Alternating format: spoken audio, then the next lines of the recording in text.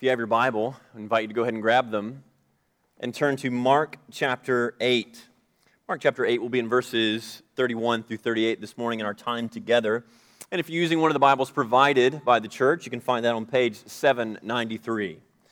Mark 8, verses 31 through 38.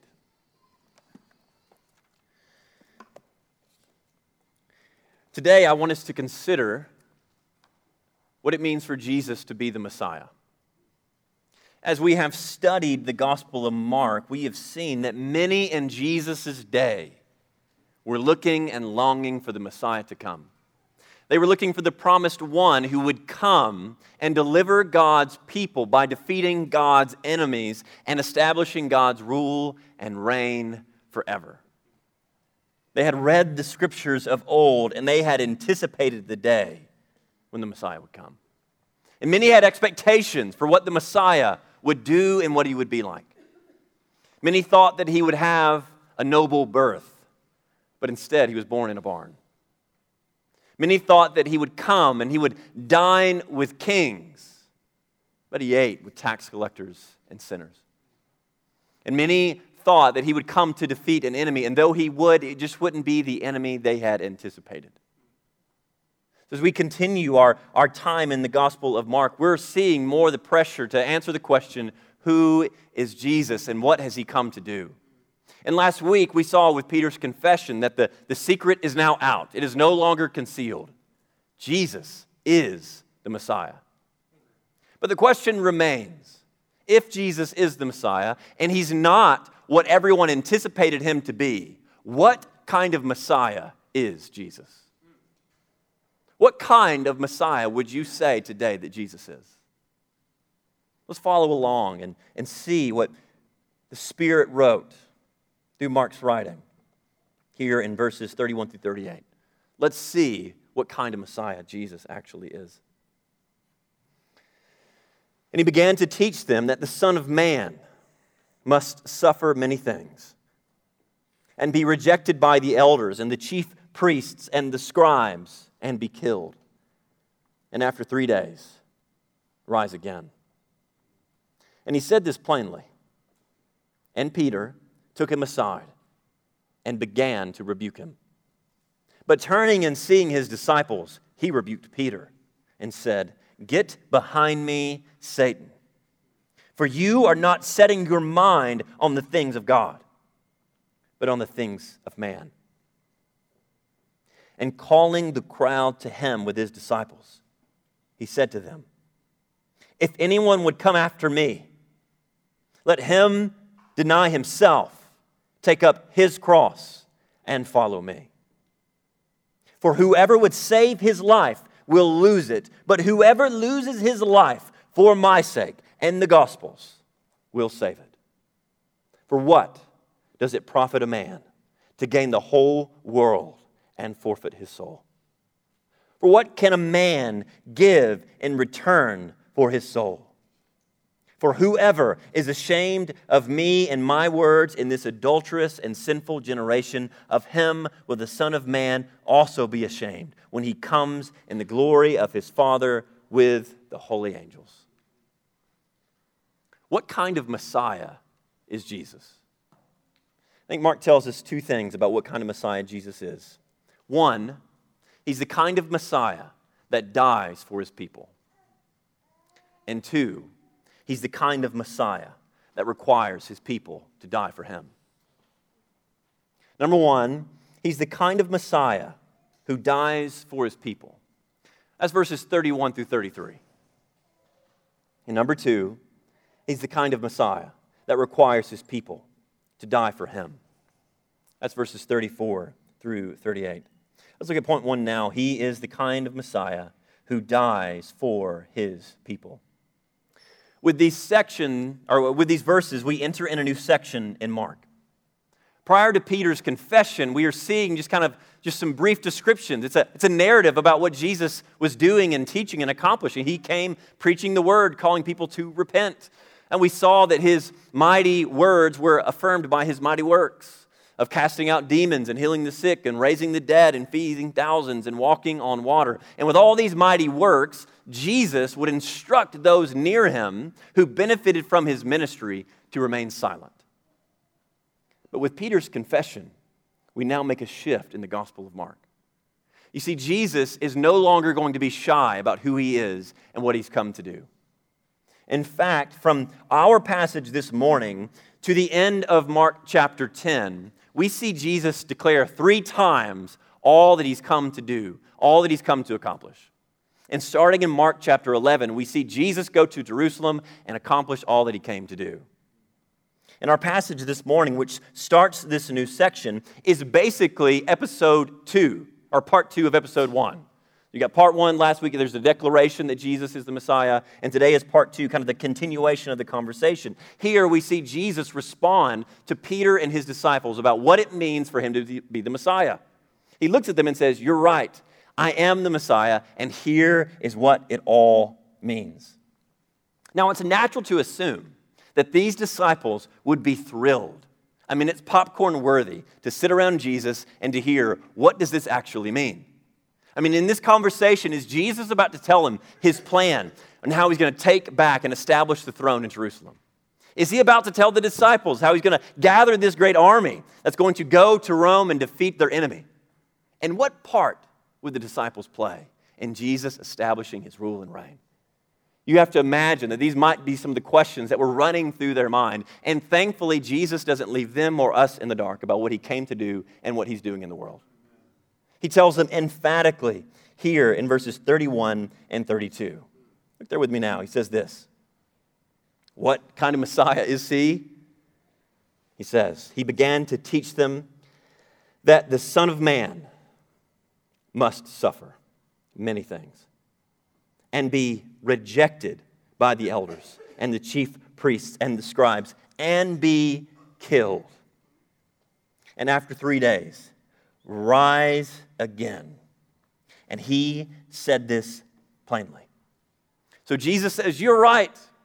I am the one you're looking for. I've come to do all that God promised he said he would do. And the way that I'm going to do it is by dying. The way that I'm going to establish my reign is by laying my life down. Now, it's hard for us in some ways to comprehend how crazy this might have sounded to the disciples. And I have to use an illustration from the greatest movie franchise maybe of all time. It's called Rocky. Except for Rocky V, for it does not exist. In Rocky II, we see that Rocky is going to fight Apollo Creed one more time. And he's eager and ready to train to fight the heavyweight champion of the world. So Mickey, his trainer, takes him out in the back alley, and he's saying, you got to gain speed. We've got to grow in speed so you can beat Apollo Creed. And here's how you're going to do it. You're going to chase a chicken. Now, it seems absurd. What does chasing a chicken have to do with fighting Apollo Creed? It sounds bizarre. And what does ruling and reigning have to do with dying? It has to sound crazy to them. They would have heard this potentially and say, Jesus, we don't understand what you're saying. We don't know what you mean by saying that you are the Messiah, you are the Son of Man, and you've come to die. And Jesus is not confused. Jesus has not lost his mind. He's very deliberate and careful about what he says. Notice, for example, what he describes himself as. He doesn't call himself the Christ. He doesn't call himself the Messiah. What does he say? The Son of Man. Now, this is a citation, a quotation, a reference to the Old Testament prophet Daniel. So Daniel says, Jesus says, many of you have read Daniel. You've read of these prophecies and you've longed to see them be fulfilled. And all that Daniel says is about me. What did Daniel say? It's in Daniel 7. You can mark this and go look at it later this afternoon. Daniel 7, verses 13 and 14. This is what the prophet Daniel says of the Son of Man. I saw in the night visions, and behold, with clouds of heaven, there came one like a son of man. And he came to the Ancient of Days and was presented before him. And to him was given dominion and glory and a kingdom, that all peoples, nations, and languages should serve him. His dominion is an everlasting dominion, which shall not pass away, and his kingdom one that shall not be destroyed. Now, I don't know for sure that when Jesus called himself the Son of Man, if the disciples went back to this passage in their mind.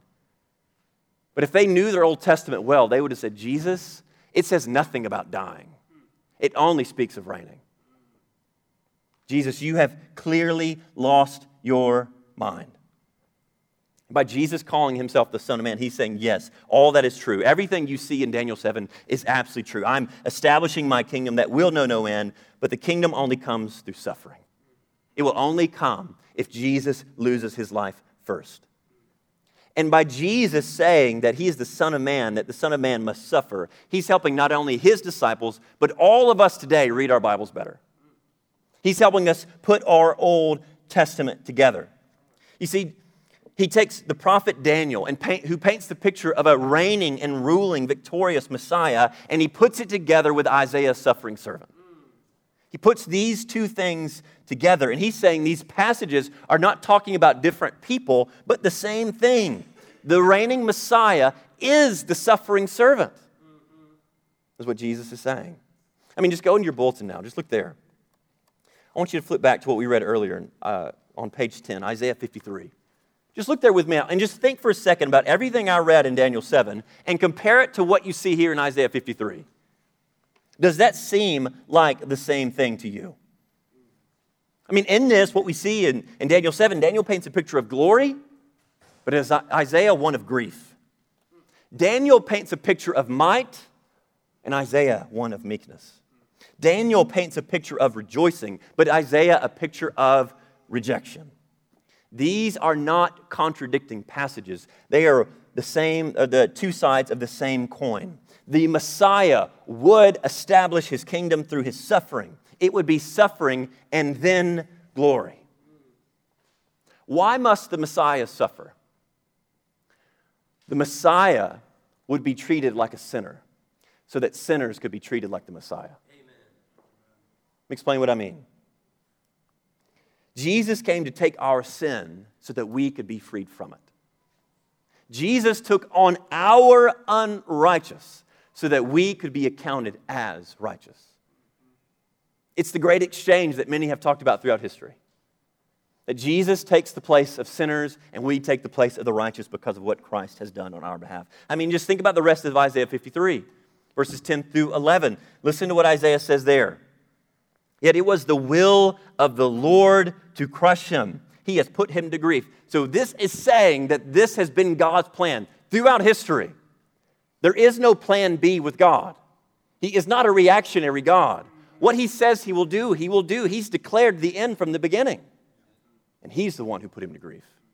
He's the one who crushed him. It says this, when his soul makes an offering for guilt, he shall see his offspring. He shall prolong his days. The will of the Lord shall prosper in his hand. Out of the anguish of his soul, he shall see and be satisfied. By his knowledge shall the righteous one, my servant, make many to be accounted righteous. He shall bear their iniquities. Jesus takes the place of sinners so that sinners can have a place with him in heaven forever. That's what this means. This is the mystery of the Messiah. That this ruling and reigning king would establish his kingdom by laying down his life for his people. That is who Jesus is. That's what kind of Messiah he is. Why would out of the anguish of his soul would he see and be satisfied? You ever notice that in verse 11? It says, out of the anguish of his soul, he would see and be satisfied. What did Jesus see in the midst of the greatest anguish? Anyone who's ever experienced on this earth, what did he see that would satisfy his soul? Oh, he saw his people. A multitude that no one could number, free from sin. Made right before him, declared right before him, standing and praising and worshiping him for all eternity. That's what would satisfy Jesus' soul in the midst of anguish. Jesus is the suffering servant, the Messiah who lays down his life for his people so his people can be with him forever. you would assume that the disciples would hear this and rejoice. They would say, finally, we understand the Old Testament. We understand how it all works and fits together. But how did they respond? Look in verse 32. Look at your Bible. Verse 32. It says this, and Peter took him aside and began to praise him. Peter took him aside and began to worship and thank him. No, that's not what it says. It said he took him aside and began to rebuke him. This is the very same Peter who last week we saw confess Jesus as the Christ, as the Messiah. And he takes Jesus aside and says, Jesus, you've lost your mind. You are not thinking clearly. You need to stop. For you cannot establish your kingdom if you're laying in the grave. Peter's confused. He doesn't understand.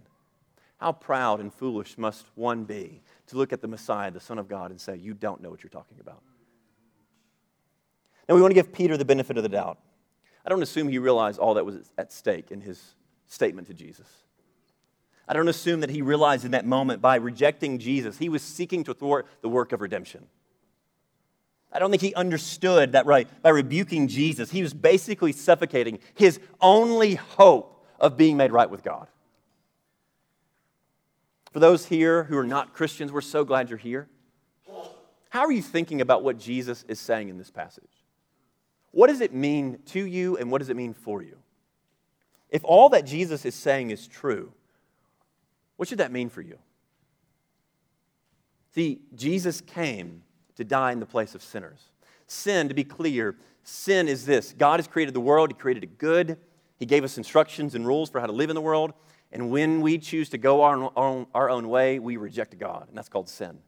And because God is just and holy, He must punish all of our sins. And all sins before God are equal before His eyes. So you may say, I'm here today, and yeah, I've done some bad things. I've lied, I've gossiped, I've been judgmental towards people, but I've not committed adultery or murder. Before God, your lies are just as grievous as murder is. He is a holy God, and He sees it all the same, and all sin deserves to be punished. And the wages of sin, the payment for sin, is death.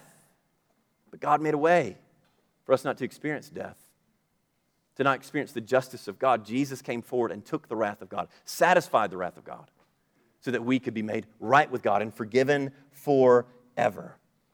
Oh, I would encourage you, don't reject your only hope for reconciliation with God today.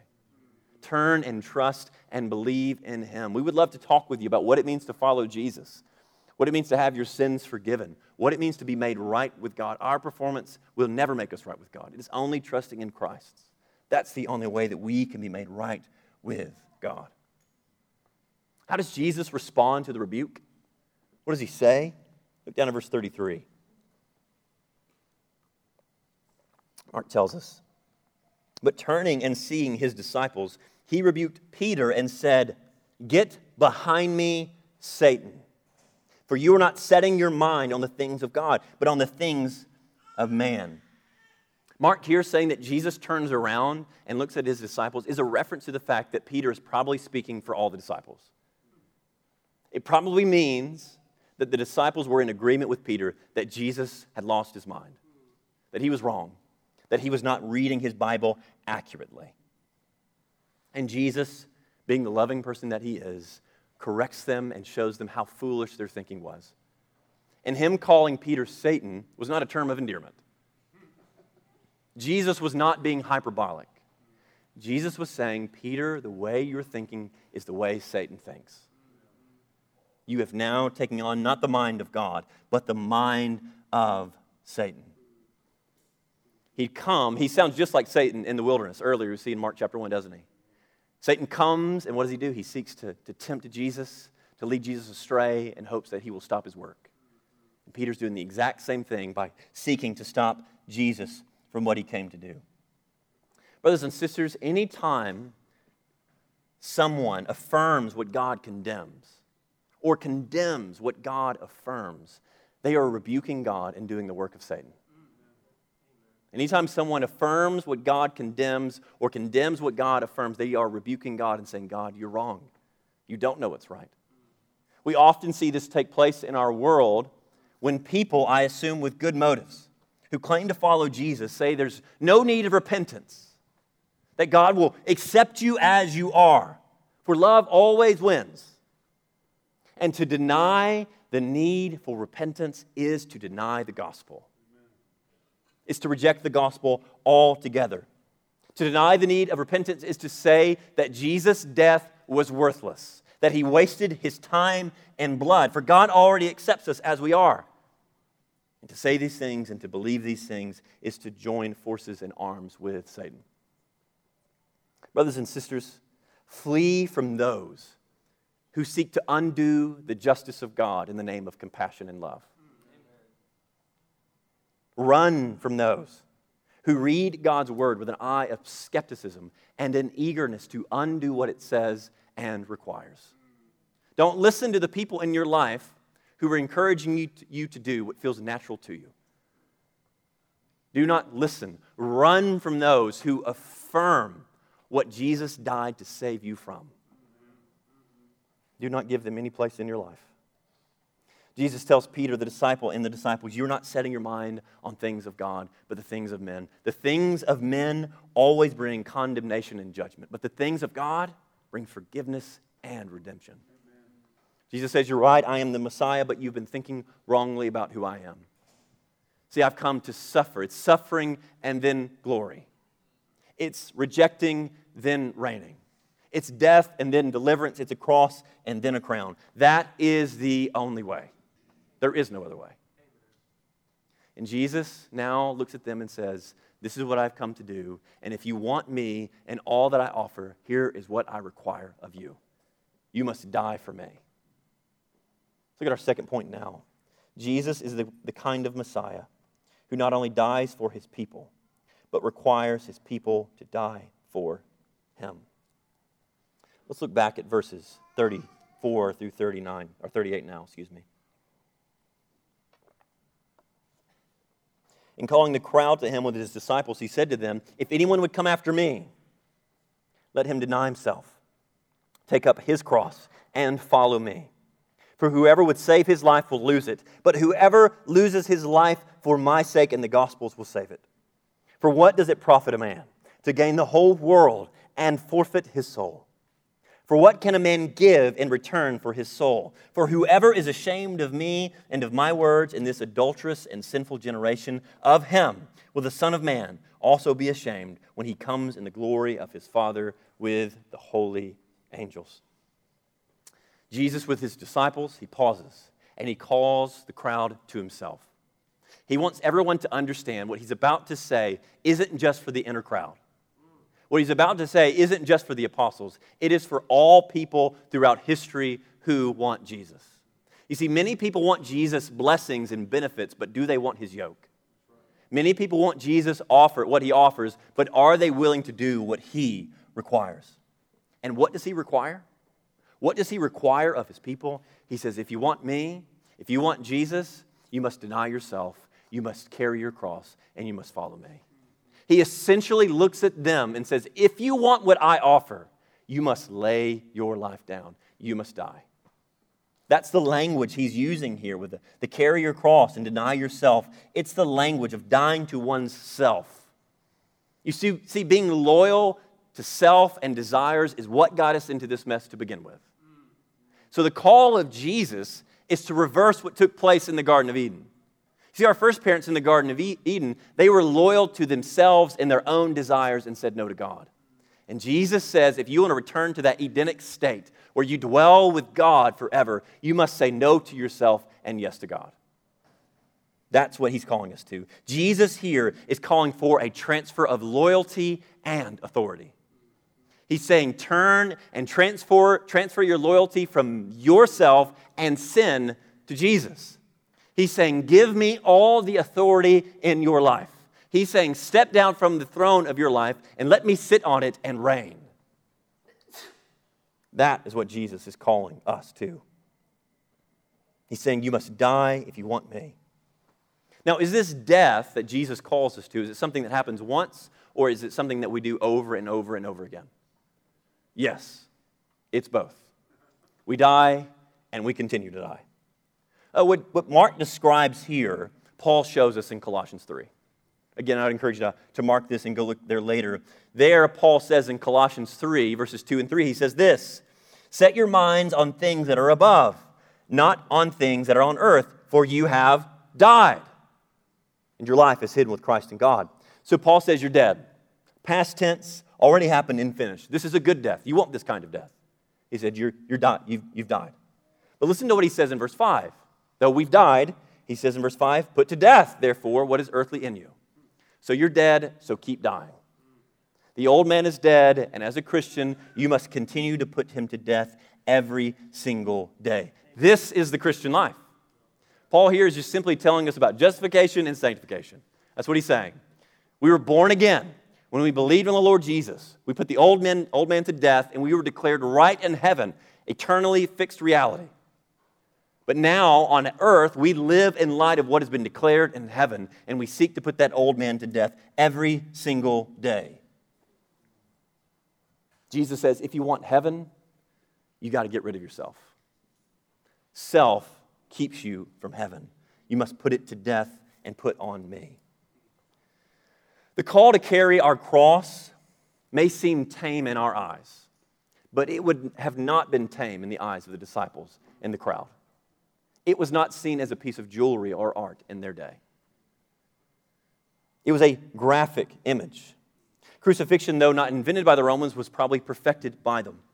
It was their choice way of punishing criminals, the rebellious, and dishonored soldiers. It was the cruelest form of torture and punishment you could imagine. It was so bad, it was such an awful way to die, that unless, other than extreme cases, they would certainly not punish a Roman citizen with crucifixion.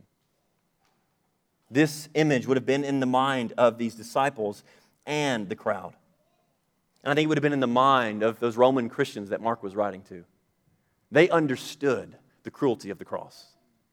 They had it in their own mind. They were living under Nero's reign, and who was notorious for blaming Christians for things that went wrong in Rome. And the way that he would punish many of them was through crucifixion.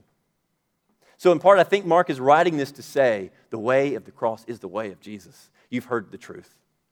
Many of them, when they heard carry your cross, probably saw family members and loved ones in their mind as they read this. They understood the weight of the cross. We don't have an equivalent in our day to communicate the gravity of what Jesus is saying. For some, we would prefer that Jesus would call us to die via lethal injection, where we just lay there and you inject the drugs in us and then we just slowly pass away. Wouldn't that be nice if you just came in every week and I gave you a little injection shot and you're just good for the next week and you don't really have to do anything else? Jesus didn't call us to die via lethal injection, but crucifixion. Crucifixion is gruesome, it's painful, it's horrible, and it's right. It is what he calls us to every single day. We prefer the easy way, but Jesus says, if you want me, it's going to cost you everything. If you want all that I offer, you must die to yourself every single day. What does it mean practically for you to carry your cross and to die to yourself? What might that mean in your life? Here are a few things I thought. It means carrying your cross looks like telling the truth even when it's costly. Carrying your cross looks like being content in singleness when you so desire marriage, but the Lord has not given it to you yet. Carrying your cross looks like choosing forgiveness and forbearance over resentment. Choosing to carry your cross looks like putting anger to death and forbearing with those in your life who bring great pain and frustration. Carrying your cross looks like putting every barrier and safeguard in place so that you are far from sexual sin. Carrying your cross looks like turning down a promotion that would require you to mute your faith and convictions.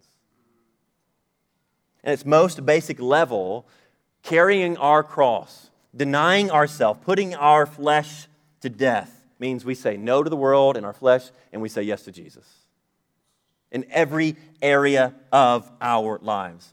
It means that your choice sin, whatever it might be, whatever way the world is tempting you, whatever way Satan is trying to take you out, every single day you wake up and say, I'm going to put this to death today. And I pray the Lord takes the temptation away, but if he doesn't, I'm going to keep putting this thing to death every single day until he comes back. I'm going to make war on my sin and temptation in my life until Christ returns. In your life, what sins are you most tempted by right now? What sins are crouching at your door, seeking to ruin your life? And do you see how serious it is? Are you laboring to put your sin to death to make sure it has no place in you? I want you to imagine this. Imagine you're in bed one night, and you wake up in the middle of the night, and you hear a sound, and you become convinced that someone has broken into your home. What would you do?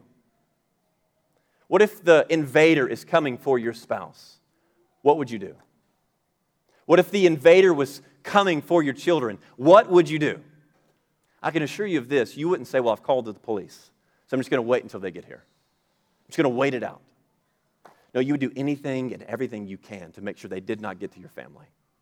You would do anything and everything that you can to make sure that you and your loved ones were safe, because you would understand the serious nature of the threat. And Jesus wants you to see your sin in the exact same way. He wants you to pursue it like something that is trying to take your life, because it is. It's what Jesus is calling us to. This is the Christian life. Your sin wants to lull you to sleep. Your sin wants you to see it as insignificant. As J.C. Ryle said, your sin will never look at you and say, I'm your mortal enemy, and I hope to ruin your life in hell forever. It's not how it works. And the scary thing about your sin is it's not only after you, but it's after all the people in your life. You see, when Satan in the garden went to tempt Eve, he wasn't just after Eve. No, he was after Adam and all of humanity. Your sin doesn't want just you. It wants everyone in your life. Your sin wants to destroy you. It wants to destroy this church. And it wants to bring reproach upon Christ in our community. So your pride, your anger, your lust, your lies, your selfishness, they're all coming for you and all the people in your life. And Jesus says, if you want me, you must be willing to put it to death. I say this often, and I'm going to continue to say it. The way in which Jesus has designed for you to put your sin to death is with the people in this church. So you need people in your life that you're confessing your sin to and talking about potential temptations. Now, to be very clear, we're not trying to figure out your dirty secrets so we can bring you up here and embarrass you. We're not trying to bring shame upon you in your life. We're not trying to be legalistic here. No, what we're trying to do is learn how you struggle so that we can walk alongside you and put our shoulder underneath your cross and bear it with you. That's what we're trying to do. That's what Jesus has called us to do. Jesus says, you want me, you must count the cost by carrying your cross. In the rest of the passage, he's just basically saying, here is what's at stake. Here's what it means to carry the cross. Look at verses 35 through 39 again. For whoever would save his life will lose it. But whoever loses his life for my sake and the gospel's will save it. For what does it profit a man to gain the whole world and forfeit his soul? For what can a man give in return for his soul? For whoever is ashamed of me and my words in this adulterous and sinful generation, of him will the Son of Man also be ashamed when he comes in the glory of his Father with his holy angels. Here, the message of Jesus is serious, but it's very simple. If you choose sin, you'll die. But if you choose Jesus, you'll live. That's what Jesus is calling us to. You can try to play it safe and say, I'm going to choose what's comfortable and easy. I'm going to pursue what the world has for me.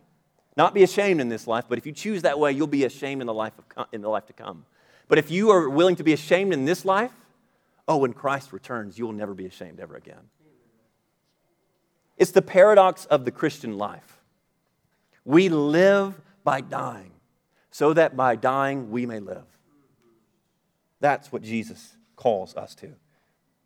He requires it of us to say no to flesh, to say no to the world, to say no to the devil, to gain him.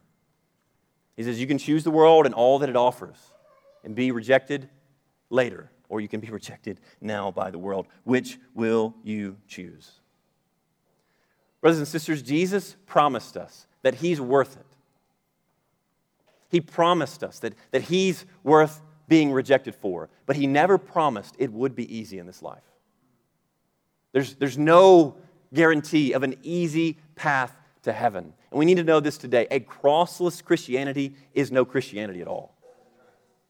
The way of the cross is the way to heaven, is the way to be with God forever.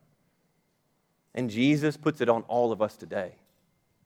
Are you willing to be rejected by men so that you may be found in him? Or will you be accepted by men and rejected by him in the end? That is the offer. That is what he puts it to you today. What does it profit a man to gain the whole world and forfeit his soul? This is the imagery of the parable of the sower, isn't it? Where Jesus says that many will follow him when it's convenient, but when temptation comes, when tribulations come, many will desert him because they realize he wasn't worth carrying their cross for. They were happy to leave him behind when the pressure arose. Brothers and sisters, are you willing to lose everything if it means you gain Christ? In the 1600s in France, there was a 14-year-old Protestant named Mary Durand. And she was arrested, tried, and convicted based on her faith. And the French authorities were going to give her an out. They simply said, if you will renounce your faith in the gospel, if you will renounce your faith in Jesus, we will let you walk free. They didn't ask her to do anything gross or grievous, immoral act. They simply said, say the words and you'll go free. But she would not do it because she understood, what does it profit a person to gain the whole world and yet forfeit her soul? And so she and 30 other women were taken up to a tower, and there they were imprisoned for 38 years. And for 38 years, they were forced with the choice. They were faced with the choice every single day. Gain the world or forfeit your soul. Gain the world or carry your cross. And they chose the way of the cross. The cross meant for them the death of the dream of marriage. The cross meant for them the death of the dream for children. It meant for them they would die to future hopes and dreams of growing old with their family and friends. It meant for them they would sit and rot in the cell. That is what the cross required of them. But they saw the cross as worthy, and they were happy to bear it. Brothers and sisters, that is what Jesus has in mind when he says, if anyone would come after me, he must deny himself, carry his cross, and follow me. Have you counted the cost? Are you willing to lose your life so that you may gain it? Brothers and sisters, in times like these, moments like these, this is a mercy of Jesus saying, count the cost. The pressures aren't as high as they may be in the days ahead. The cross may get heavier in the days ahead. So now is the time in which we grow and train ourselves and submit ourselves unto Christ to prepare ourselves for the day when the cross requires greater sacrifice, greater loss, greater pain. Brothers and sisters, I want our church to be a place that is so convinced that Jesus is worth it, that it doesn't matter what the world threatens us with, or it doesn't matter what the world offers to us. We are happy to lose our lives because it means we gain Christ. We want to be a people who are happy to bear our cross regardless of the cost. Blessed is the man who walks not in the counsel of the wicked, who doesn't take delight in the ways of the world, but he leans on the righteous one, which is Christ, who finds a treasure in him that's worth losing everything to gain. He is no fool who gives what he cannot keep to gain what he cannot lose. Let's pray.